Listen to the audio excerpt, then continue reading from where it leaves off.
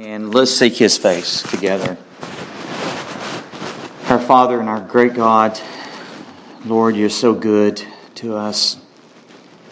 Our prayer and our desire this morning is, as Jesus taught His disciples to approach You, Lord. Hallowed be Thy name. Thy kingdom come, Thy will be done in earth as it is in heaven, Lord.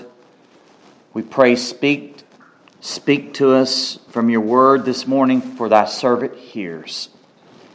May Your Son, Your one and only Son, the Lord Jesus Christ, be highly exalted and lifted up this morning through the blessed Holy Spirit. We pray for Thy glory and honor in Jesus' name. Amen. The Gospel of John. This is known as the fourth Gospel. And we've been introduced to the Lord Jesus Christ in this glorious gospel and His wonderful person. He is the Word, the Logos. He is the way, He is the truth, He is the life. He's the light of the world. So we're going to pick up here as we continue in John chapter 1. And I'd like to pick up to verse 14 as we looked at the past last two Lord's Day, and this wonderful key verse that is before us. And I'd like to read from verse 14 to verse 18, verse 14 through 18, as John opens this wonderful gospel in the prologue. So hear the word of the living God. And the Word became flesh and dwelt among us. And we beheld His glory, the glory as of the only begotten of the Father, full of grace and truth. John bore witness of Him and cried out, saying, This was He of whom I said, He who comes after me is preferred before me, for He was before me. And of His fullness we have all received, and grace for grace.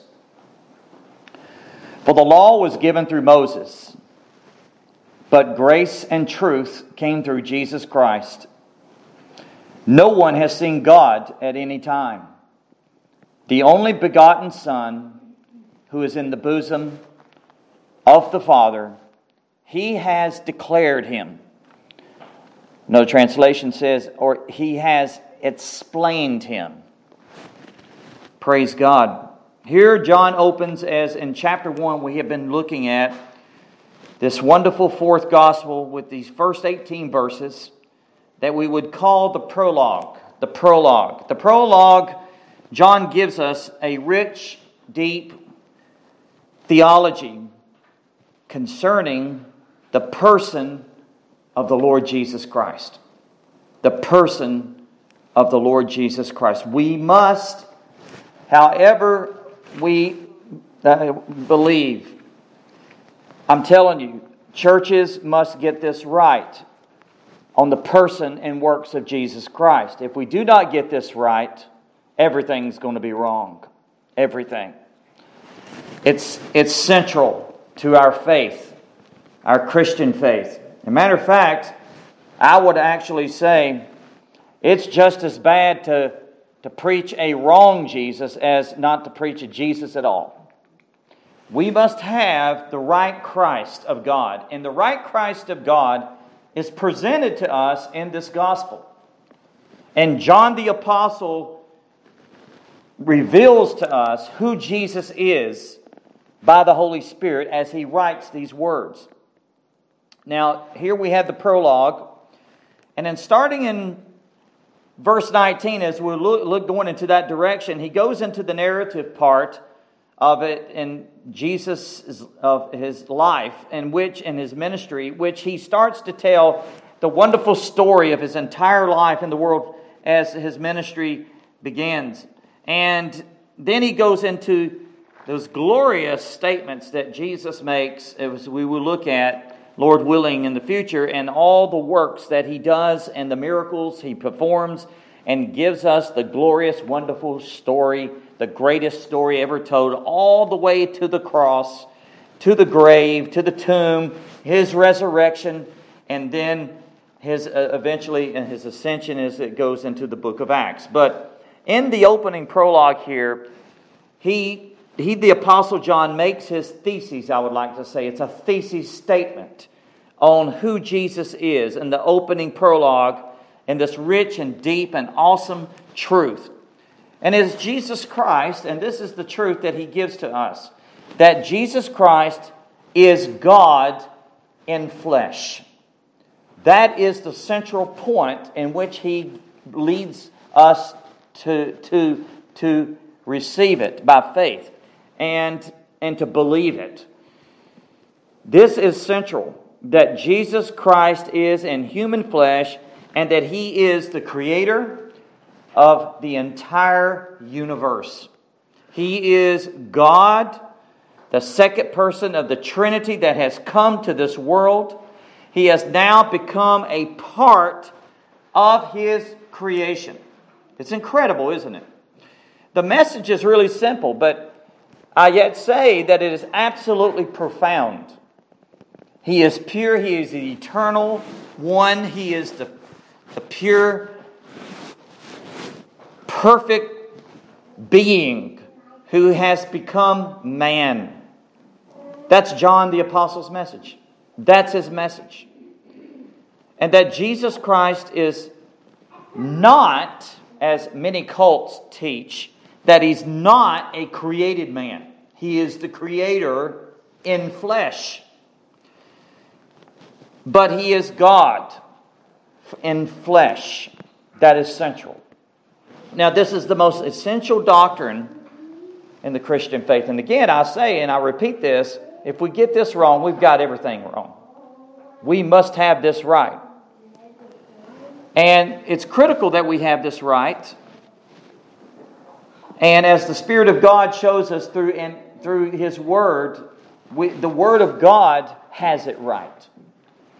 All these other writings about Christ is going to be wrong about Jesus.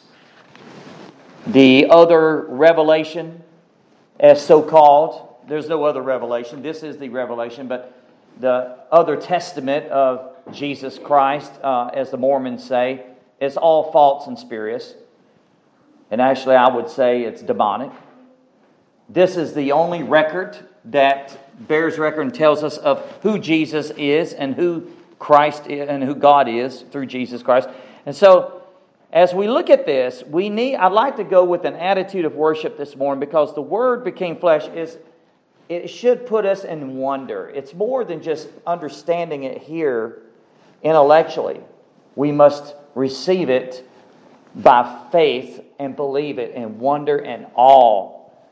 Isn't there a great difference? There is. Because there's many people that's heard this and knows this intellectually. Satan knows that intellectually, doesn't he? But he has absolutely no love for God whatsoever.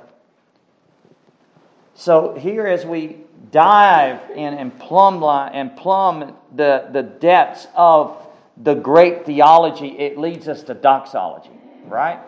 And I believe that's where John would have us to go. So this morning, this is going to be an overview of these verses. By no means, it's not going to be a full exposition, as I would love to do that, but we just, as we have communion after the service today and a brief business meeting afterwards, time is limited, so we only can just glean and glance at the glories that is before us. Now, so far we've seen and learned from the opening of John's Gospel, the first 13 verses, that the one true and living God, the eternal God, became human. The infinite one became the finite. The eternal one entered into time, and the omnipresent one became confined in space in a human body, and that the invisible one became visible. And as Paul the Apostle would clearly say in the 1 Timothy chapter 3, verse 16, without controversy, great is the mystery of godliness. For God was manifested in the flesh.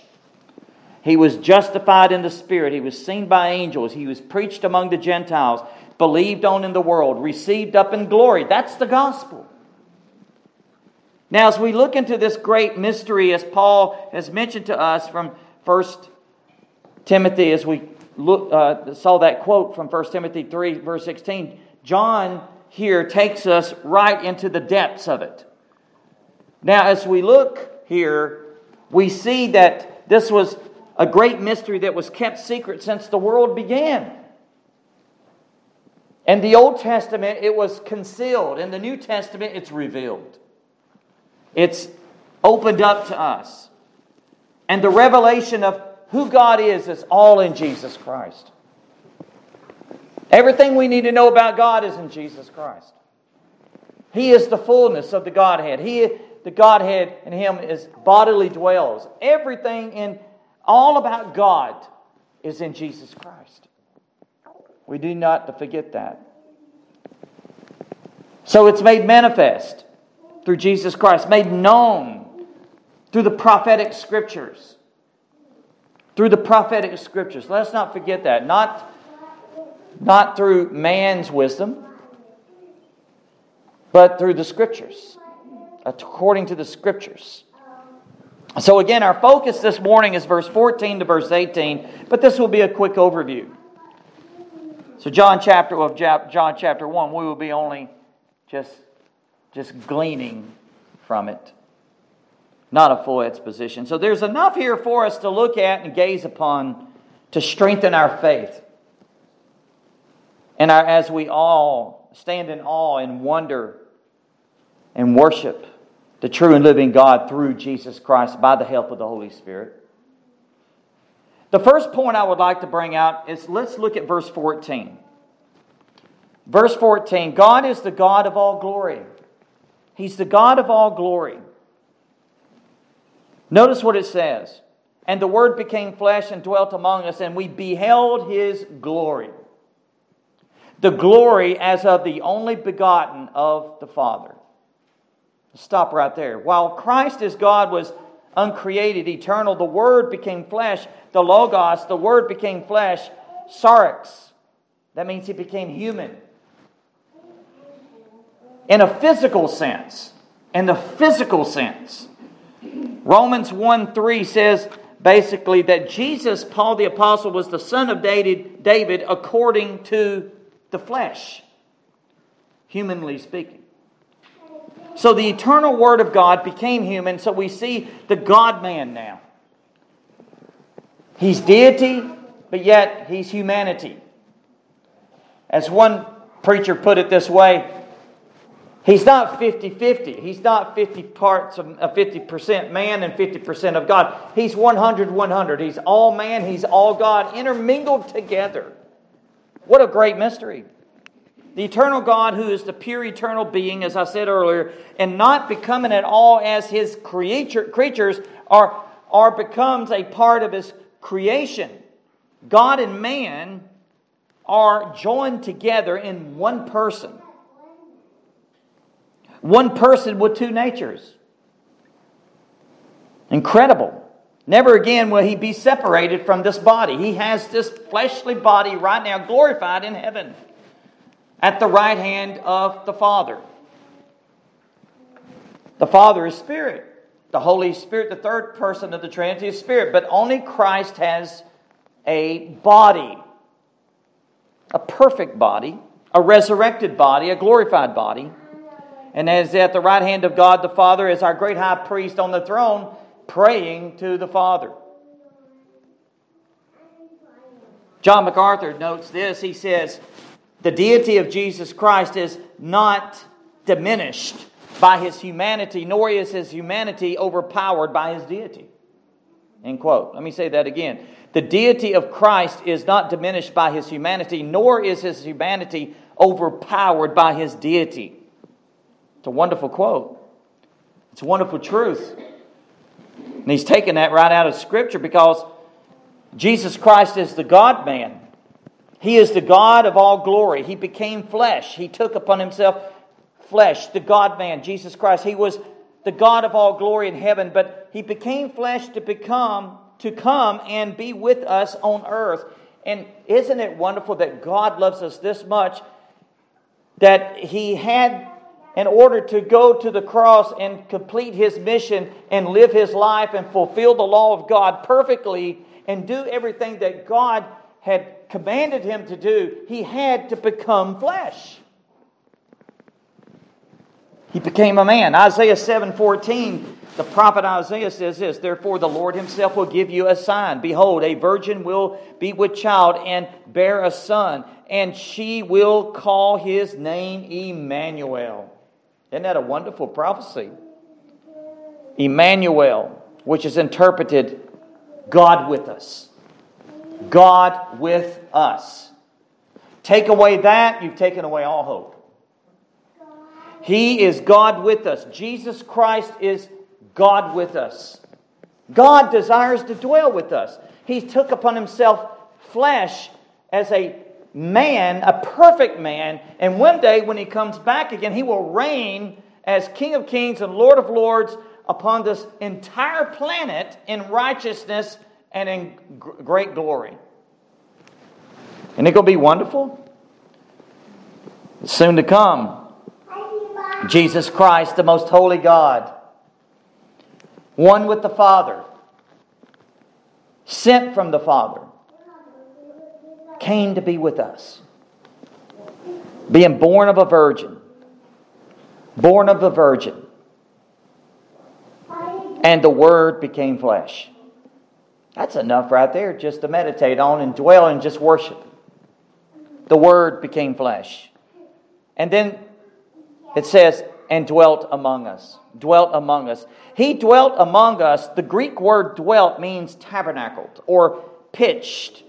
Like a tabernacle or fixed one's tabernacle. And it's like the Shekinah glory of God has come into flesh. It's and we're going to look at it in just a moment, but that glory was within that flesh. All that glory of God was in that flesh.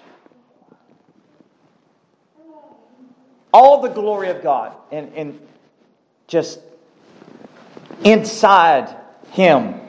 Literally, what this sentence is actually saying is that the Word, the Logos, became flesh and tabernacled among us. It pitched a tabernacle. And keep in mind, as we looked into the Old Testament, as we see the tabernacle, the way it was set up and everything, the glory of God came. And we looked at that last Lord's Day as like a cloud, and the glory was abiding there and dwelt there. It's like this glory has come in Jesus Christ. Just as the God tabernacled with them in the wilderness, so the Son of God became flesh and tabernacled among us. Great thought. Wonderful thought. And the apostles, the Apostle John says, we, the other apostles, just not himself. You notice he just didn't say, I beheld His glory. He's bringing in the other apostles' witnesses because he knows just one witness is not sufficient. Every word of God, it must be established by two or three witnesses, I should say. Right? He said, we beheld His glory. We. That means Peter beheld it. James beheld it. All the apostles, and he was basically thinking, I believe, in his mind of Peter, James, and John on the Mount of Transfiguration when they beheld the glory that was bursting forth in Jesus. And the Father spoke from heaven that this is my beloved Son in whom I am well pleased, and hear Him. And that glory was shining forth. Although His deity may have been veiled in this human flesh, again, as I mentioned, glimpses exist in the Gospels of His divine majesty as it was bursting forth. And the disciples, Peter, James, and John, saw these glimpses and they witnessed His glory on the Mount of Transfiguration. Not only was Christ's glory visible, but it was also spiritual as well. Now, what do I mean by that?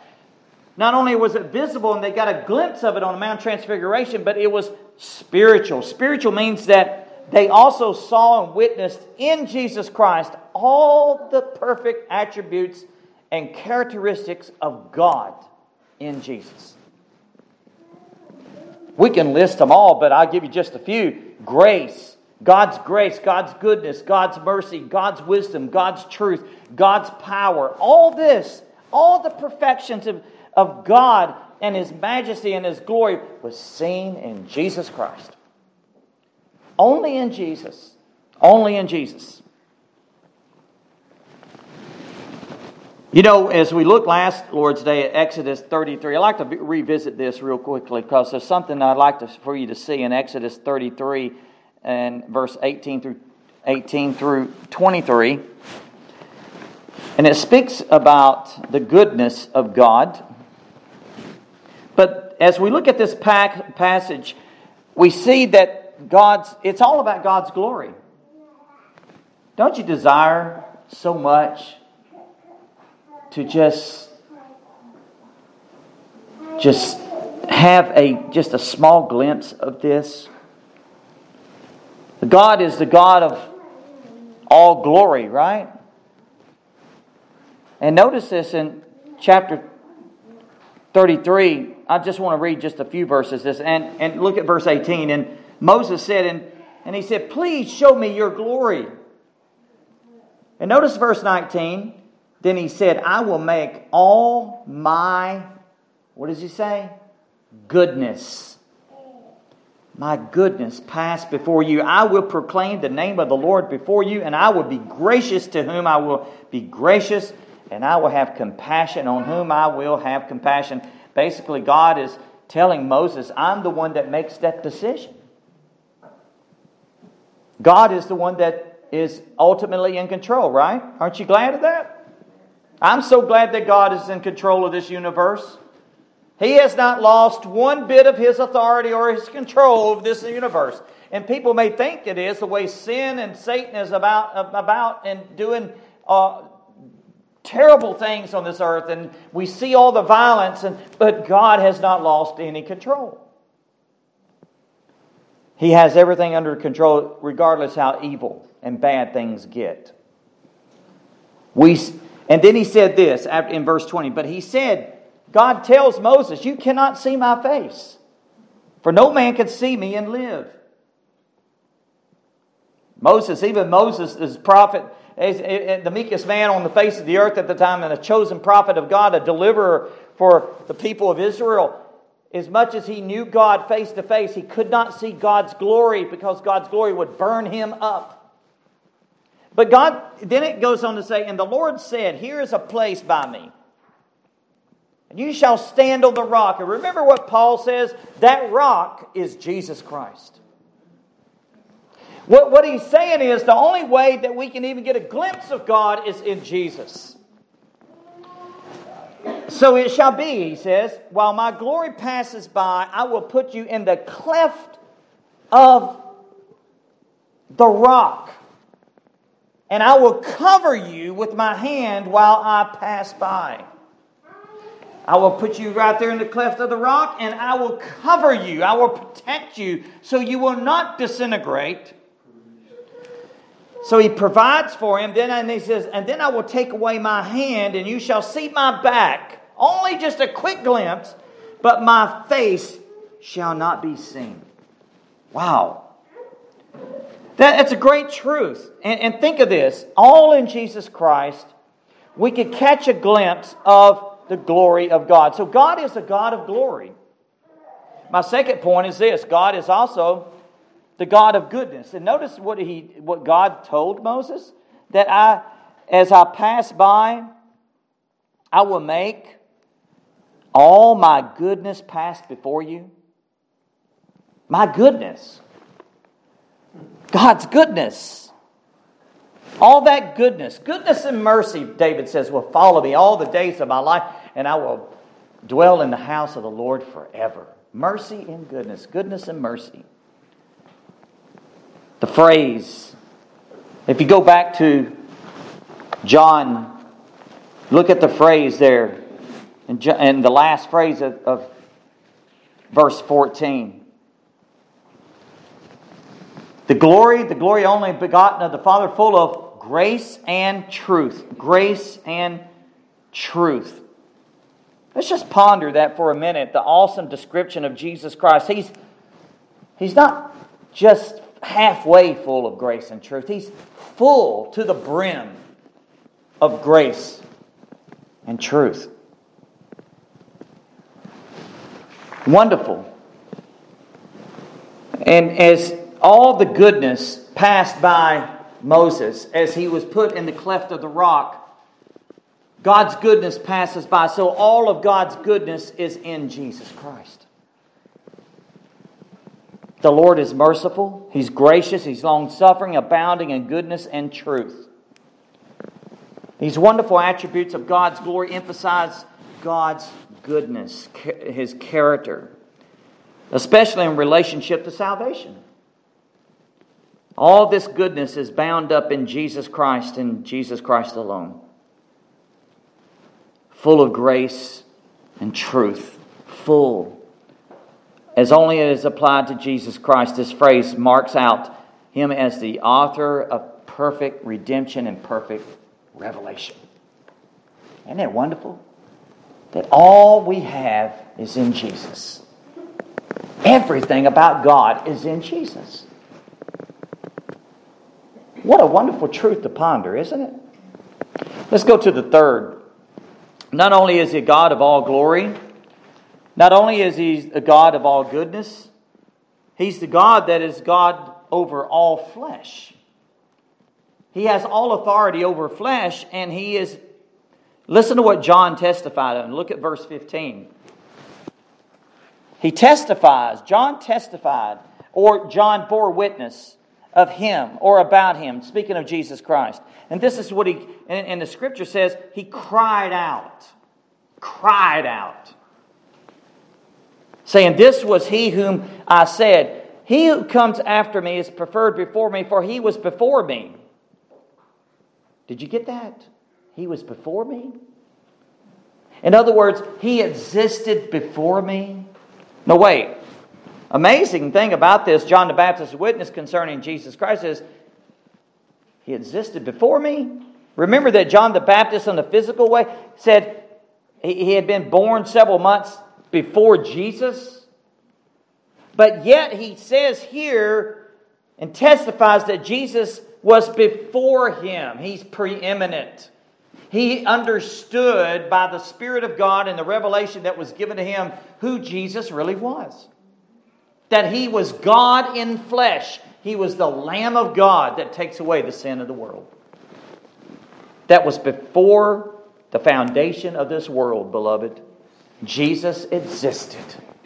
He made the worlds. He is God in flesh. And that's why He said when Jesus came to be baptized of John, He said, John says, "I am not even worthy to stoop down to unlatch your sandals." And He says, "You come to me to baptize you?" And Jesus says, "Suffer it to be so, and let it be to fulfill all righteousness." Because Jesus' one desire was to do the will of God and to please the Father. And He did it. Jesus was before the beginning of time. Jesus was before the world's beginning. He created all of it. He was I am. Amen. He existed. Actually, He says this in chapter 8. You see the Jews arguing with Jesus. And Jesus says to them in John 8:56, "Your father Abraham rejoiced to see my day, and he saw it and was glad." And Abraham lived thousands of years before Jesus was born. How could you say such a statement? Well, John 8:57-58 answers that. And the Jews said to Him, "You are not yet 50 years old, and you have seen Abraham?" Jesus said to them, "Truly, truly, verily, verily," or "Amen, amen, I say to you, before Abraham was, I am." Listen to that. Before Abraham was, I am. He was speaking of Himself, that He is God. Jesus Christ is God of glory. He's God of goodness. He's God over all flesh. He existed before time began. He existed before the world began. Before the foundation of this universe was created. John testified to this truth. He existed before me. Next we see in verse 16, God is not only the God of glory, He's not only the God of goodness, He's not only the God that's over all flesh, He's also the God of all grace. The God of all grace. Look at verse 16. And of His fullness we have received and grace for grace. Grace for grace. Actually, this wonderful, wonderful attribute of God's grace is, I like to put it in acrostics, God's riches at Christ's expense. But it's deeper than that. But that's all in Jesus, right? And God's riches at Christ's expense. All that Jesus is and all that He did for us is all that we need for heaven and all that we need for salvation. Nothing added to it, nothing subtracted from it. Just Jesus. He brings God to us. God among us. God with us. You know what that grace upon grace means? It's beautiful. Actually, MacArthur put it superabundance grace. It's superabundance grace. Grace that's in superabundance. It's unlimited grace. It's, as it is said, that He loved us when we were unlovable.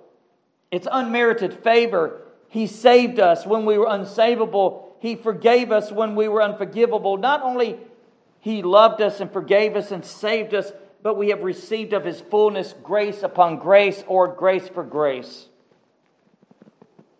It's grace piled on top of grace. Grace and grace and more grace.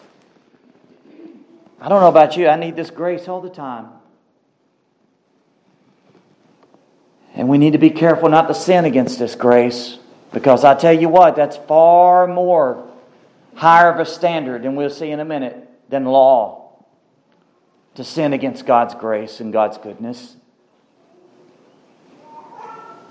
All the riches of God is available to us through Jesus Christ and Him crucified.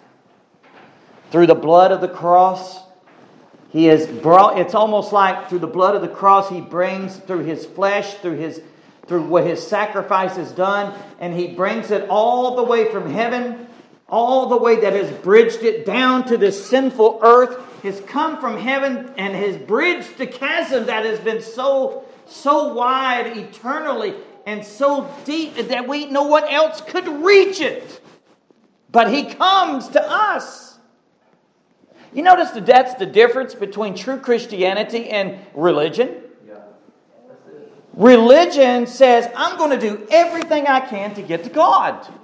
I'm going to do this, I'm going to do that, I'm going to keep this book, I'm going to keep this rule, this regulation, these laws, and do. But God has done. Isn't it beautiful? And all that Christianity is that God has done it all for us. Isn't that glorious? He has provided the salvation. He's fulfilled the law. We don't have to fulfill the law. We can't fulfill the law. We can't even come close to it. And we're going to see that in a minute. But Jesus has kept the law perfectly in His works, in His life, and all. I'm telling you what, if you focus on that, you will be on your face worshiping and say, oh God, thank you, Jesus Christ. Paid it all to Him I owe. He did it all. And when Jesus died on the cross and said, it is finished, that's what it meant. I paid it in full. And we believe it. And even the believing, He gives us the gift to believe. Even the repentance, He gives us the repentance to turn from sin and hate sin. Oh, I love that, don't you? That's the glory of the gospel. So there's glory. It's grace upon grace. Grace upon grace. All through Jesus Christ our Lord. Well, there's a fifth point I'd like to take us to. Not only God is the God of all glory, God of all goodness, God over all flesh. He's the God of all grace. But He's the God of all truth and holiness. Look at verse 17. For the law was given through Moses. Let's stop right there. The law was given through Moses. Moses was just the vessel to give the law of God. He represented the law. And I believe on the Mount of Transfiguration you have Moses representing the law here, and the prophets. Elijah was there, and Moses, the lawgiver. And they were both discussing, both of them had Exodus, and Jesus in the middle. Glorious, isn't it? And the Father focuses not on Moses or Elijah, and actually Peter got rebuked for getting caught up in Moses and Elijah, and then the Father says, "This is my beloved Son. Hear Him." That's who we need to hear. Jesus. We don't go to Mount Sinai, even though we'll see Mount Sinai has a purpose. Let's look at that. The law was given through Moses. These verses draw contrast to John's prologue. And so the first is the law of God was given to Moses and was not a display of God's grace, was it? Actually, it displays God's justice. And we need to hear this, because unless we hear the law of God and God's demand for perfect holiness, in which we fall so short of, we will never know what sin is, because the law basically is just a tutor and a schoolmaster to lead us to Jesus Christ. It shows us who we really are. It shows us our disease, as Luther said, that we may go to the remedy. Now, beloved, the law of God is perfect, as Psalm 19 says. It's good. Paul says it's good, it's holy. And there's absolutely nothing wrong with it. Actually, we need to hear the law of God, but it cannot save us. It condemns us. God designed the law as a means to demonstrate the sin and unrighteousness of man in order to show us the great need that we have of a Savior. That's why I love what Martin Lloyd-Jones says. As we evangelize people, always start with the holiness of God. Always start with the law of God. Jesus did. Take them to the law of God, and then ultimately in your mind and by the help of the Holy Spirit, lead them through that and take them to the cross. You see, you always start with the holiness of God. So, Paul says this in Romans. Actually, that's what all of Romans is about. Let me just give you just a few verses. Romans 3. You could turn there with me very quickly. Look at Romans 3. I wish we had more time on this, but it is really deep. There's a lot here. Verse 19. Paul says, "Now we know that whatever the law says, it says to those who are under the law, that every mouth may be stopped." And listen what he says here. "And all the world may become guilty before God." All the world become guilty before God. And then he says in verse 20, "Therefore by the deeds of the law, no flesh will be justified in His sight. For by the law is the knowledge of sin." That's the definition of the purpose and of what the law does. It gives the knowledge of sin. It shows us our sin. So that needs to be preached. I believe I was reading the other day that excerpts of that wonderful sermon. It wouldn't go over too well today, but we need to hear it. Jonathan Edwards, that Puritan, preached when he was very sick with a candlelight, and he just got up in a sick and a frail body and preached that powerful sermon, "Sinners in the Hands of an Angry God." And he took that text from the Old Testament and just expounded on the law of God. And after it was delivered to them, the people there were just literally on their faces thinking they were going to drop right into hell. Beloved, we need that kind of preaching again. He preached much on mercy and grace and the love of God, but that day he preached on the wrath of God. And how often do we hear those kind of messages today? But you hear 1,000 sermons on the love of God, but not hardly one on the wrath of God. But God is just as wrathful as He's loving. There's no degrees with God. I just ask people, which side of God are you on? So here, Paul is basically, this is a legal term used of a defendant in court, in trial. And he talks about justification. And Luther said he preached this every week to his congregation because Why? He said, why? Someone came up to him and said, why do you preach justification by faith alone every week? He said, because we forget it every week. And basically what Paul's saying, this justification means it's a declaration that God himself makes that we are righteous, and he can only do it through Jesus Christ, his Son, because as he looks at his Son, Jesus fulfilled the law of God perfectly. No one will be declared righteous by doing what the law of God requires. That's why, as we put our faith in Jesus Christ, he fulfilled the law of God. He pleased God. No one else can do this. Keeping the 10 Commandments is absolutely ridiculous and impossible. I see these bumper stickers, keep the 10 Commandments. I think to myself when I read that, I say, you've got to be kidding me. Only Christ kept those commandments. And by the way, there was more than 10. There was over 600 and something of them. But Jesus kept every one of them perfectly. The problem with the Pharisees, that they added to it. They put man's traditions to it. Oh, beloved. You see, we need to hear this. Go with me to Galatians chapter 3. Look at this very quickly. Look at Galatians chapter 3. Look at verse 10. And I'm going to try to read this all the way through as much as possible. There's a lot here, but this is really important. For as many as are of the works of the law are under the curse. For as many as are of the works of the law are under the curse. For it is written, cursed is everyone who does not continue in all things which are written in the book of the law to them. That no one is justified by the law in the sight of God is evident. For the just shall live by faith. Yet the law is not of faith, but the man who does them shall live by them. Christ has redeemed us from the curse of the law, because having become a curse for us, for it is as written, cursed is everyone who hangs on a tree.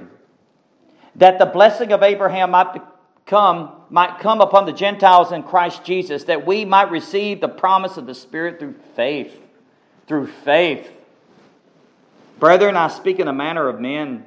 Though it is only a man's covenant, yet it is confirmed. No one annuls or adds to it. Now to Abraham and his seed were the promises made. And he does not say, and to seeds, as of many, but as of one, as to your seed, capital S, who is Christ.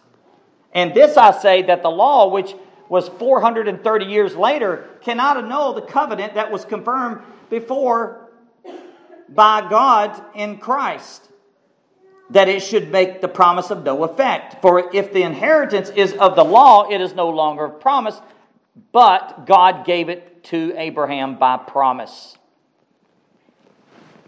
It goes on. What purpose then does the law serve? There's a question. What purpose does the law serve? He answers it.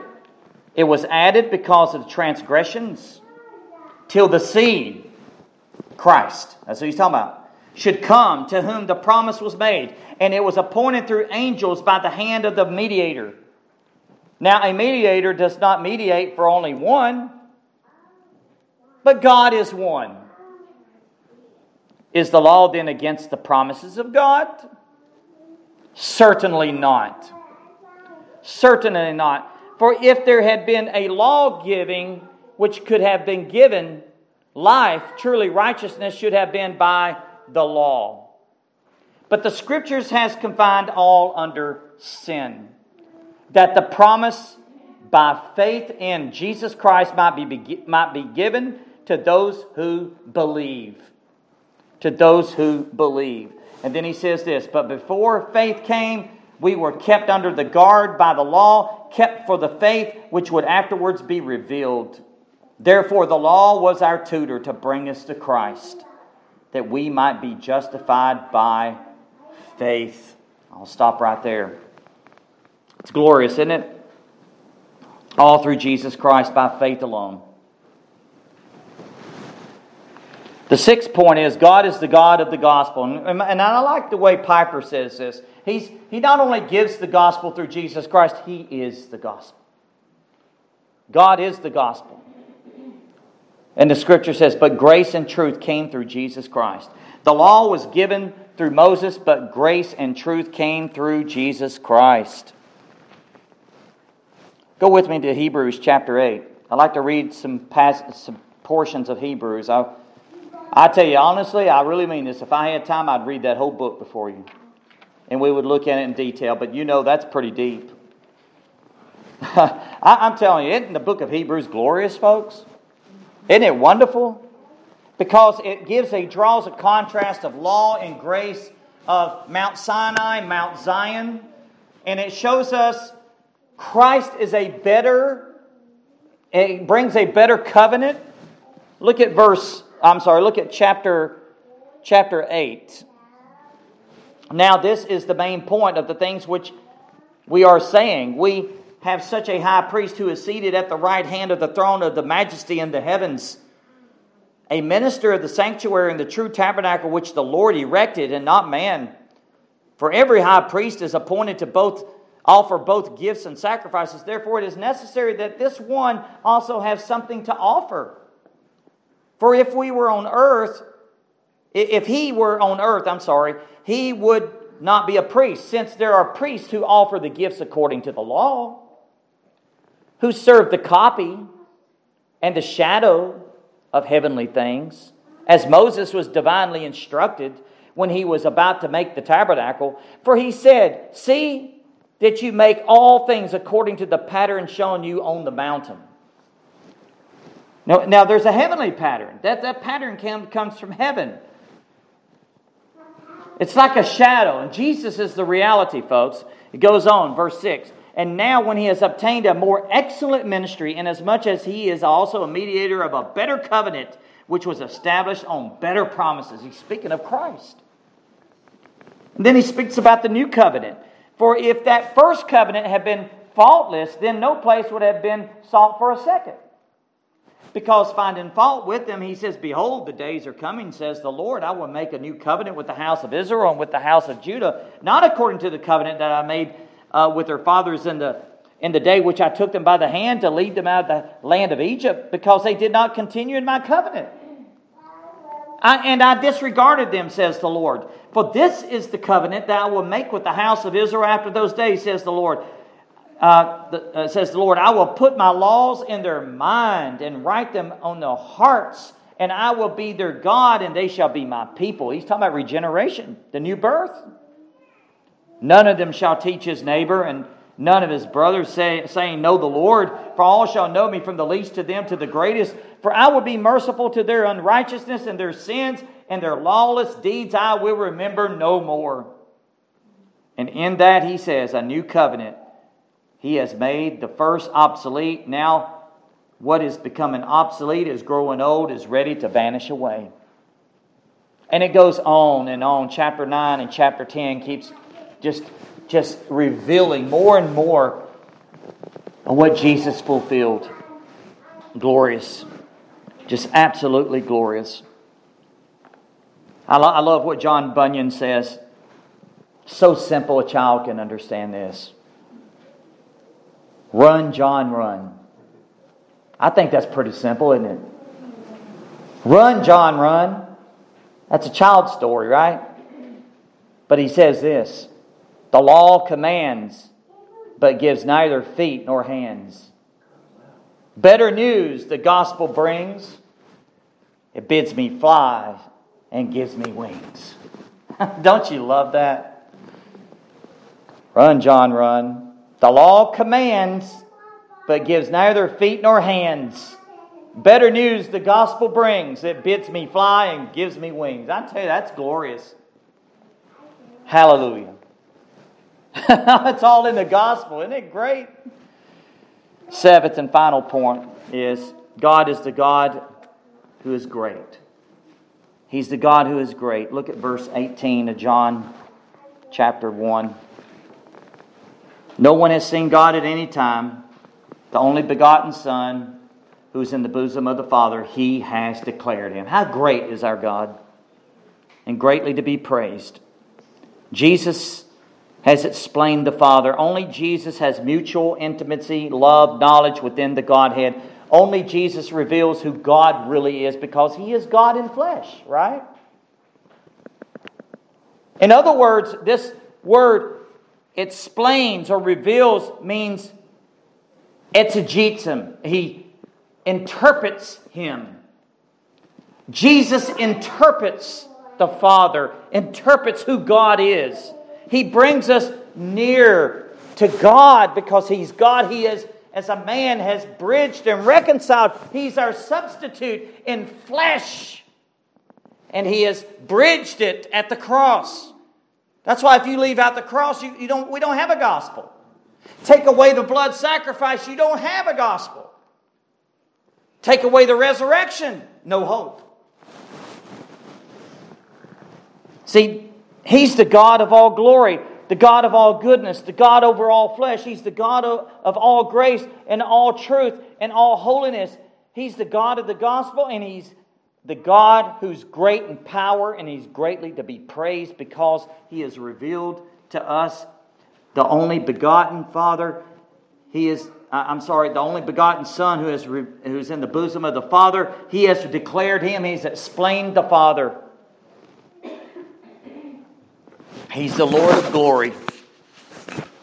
Behold, what manner of man is this?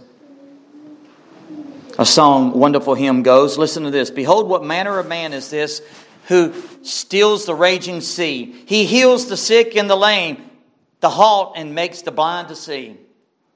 He opens all the prison's doors. He sets the captives free. Behold, what manner of man is this? What manner of man is He? Behold, what manner of man is this who stands between God and man. His eyes are as a flame of fire, and 7 stars are in His hand. John saw Him in the 7 churches as the sun in brilliancy. Behold, what manner of man is this? What manner of man is He? Behold, what manner of man is this who healed the lame and halt, who says, Thy sins be forgiven thee. Take up thy bed and walk. He stands as the mighty healer now and cries, Come unto me. Behold, what manner of man is this? What manner of man is He? Behold, what manner of man is He? This who sits on the heavenly throne. He rules and reigns from heaven above, His beloved and His own. He's the Lion of the tribe of Judah. The root of David is He. Behold, what manner of man is this? What manner of man is He? And the chorus goes, He's the Lord of glory. He's the great I am. He's the Alpha and the Omega, the beginning and the end. His name is Wonderful. The Prince of Peace is He. He's the everlasting Father throughout eternity. Praise God. All that we have and all the riches that we have is in Jesus Christ and Jesus Christ alone. Christ and Christ alone has come to us. It's not like we have somehow to try to get to Him. We trust and He comes to us. He's come to us. He's already came. And He's did it all. He's paid it all. And we're going to look to our Lord in just a few minutes and remember our Lord's death and what He did for us. Amen. Let's pray. Our Father and our great God, Lord, we thank You. We bless Your holy name. We thank You for this gospel. We thank You for the good news. We thank You for Mount Zion. We thank You for Mount Calvary, where our Lord Jesus came and where He went in love to shed His precious blood for our eternal salvation. Lord, Mount Sinai only shows us how utterly fallen we are. Mount Sinai only shows us how sinful we are. Mount Sinai condemns us. All we see there is thunder, lightnings, and the frown of God. We only see judgment, condemnation, and justice. But Lord, at Mount Calvary, hallelujah, we see grace. We see your smile. Lord, we thank you for your Son that took all this upon himself, died in our place, and took your wrath, took justice. He who knew no sin became sin, that we might become the righteousness of God in him. Now we see mercy at Calvary. Mercy there that was great and grace was free. Pardon there that was multiplied to me. All through Jesus Christ our Lord. Lord, we look at Calvary, we see the great sacrifice. Jesus took your frown, took the punishment, took your wrath for our sake, that we may be accepted in the beloved and adopted as sons of God. Wrath and that we so deserve. Hell that we deserve. Justice that we deserve. And yet mercy we do not deserve. Mercy, compassion, and grace. All in Jesus Christ. No other way to heaven. He is the way. So Father, we thank you for that sacrifice, that blood sacrifice that was shed on Calvary's cross. So now, Lord, as we come together, bless this time as we praise your holy name and celebrate and remember our Lord's death and his sufferings. In Jesus' name I pray. Amen.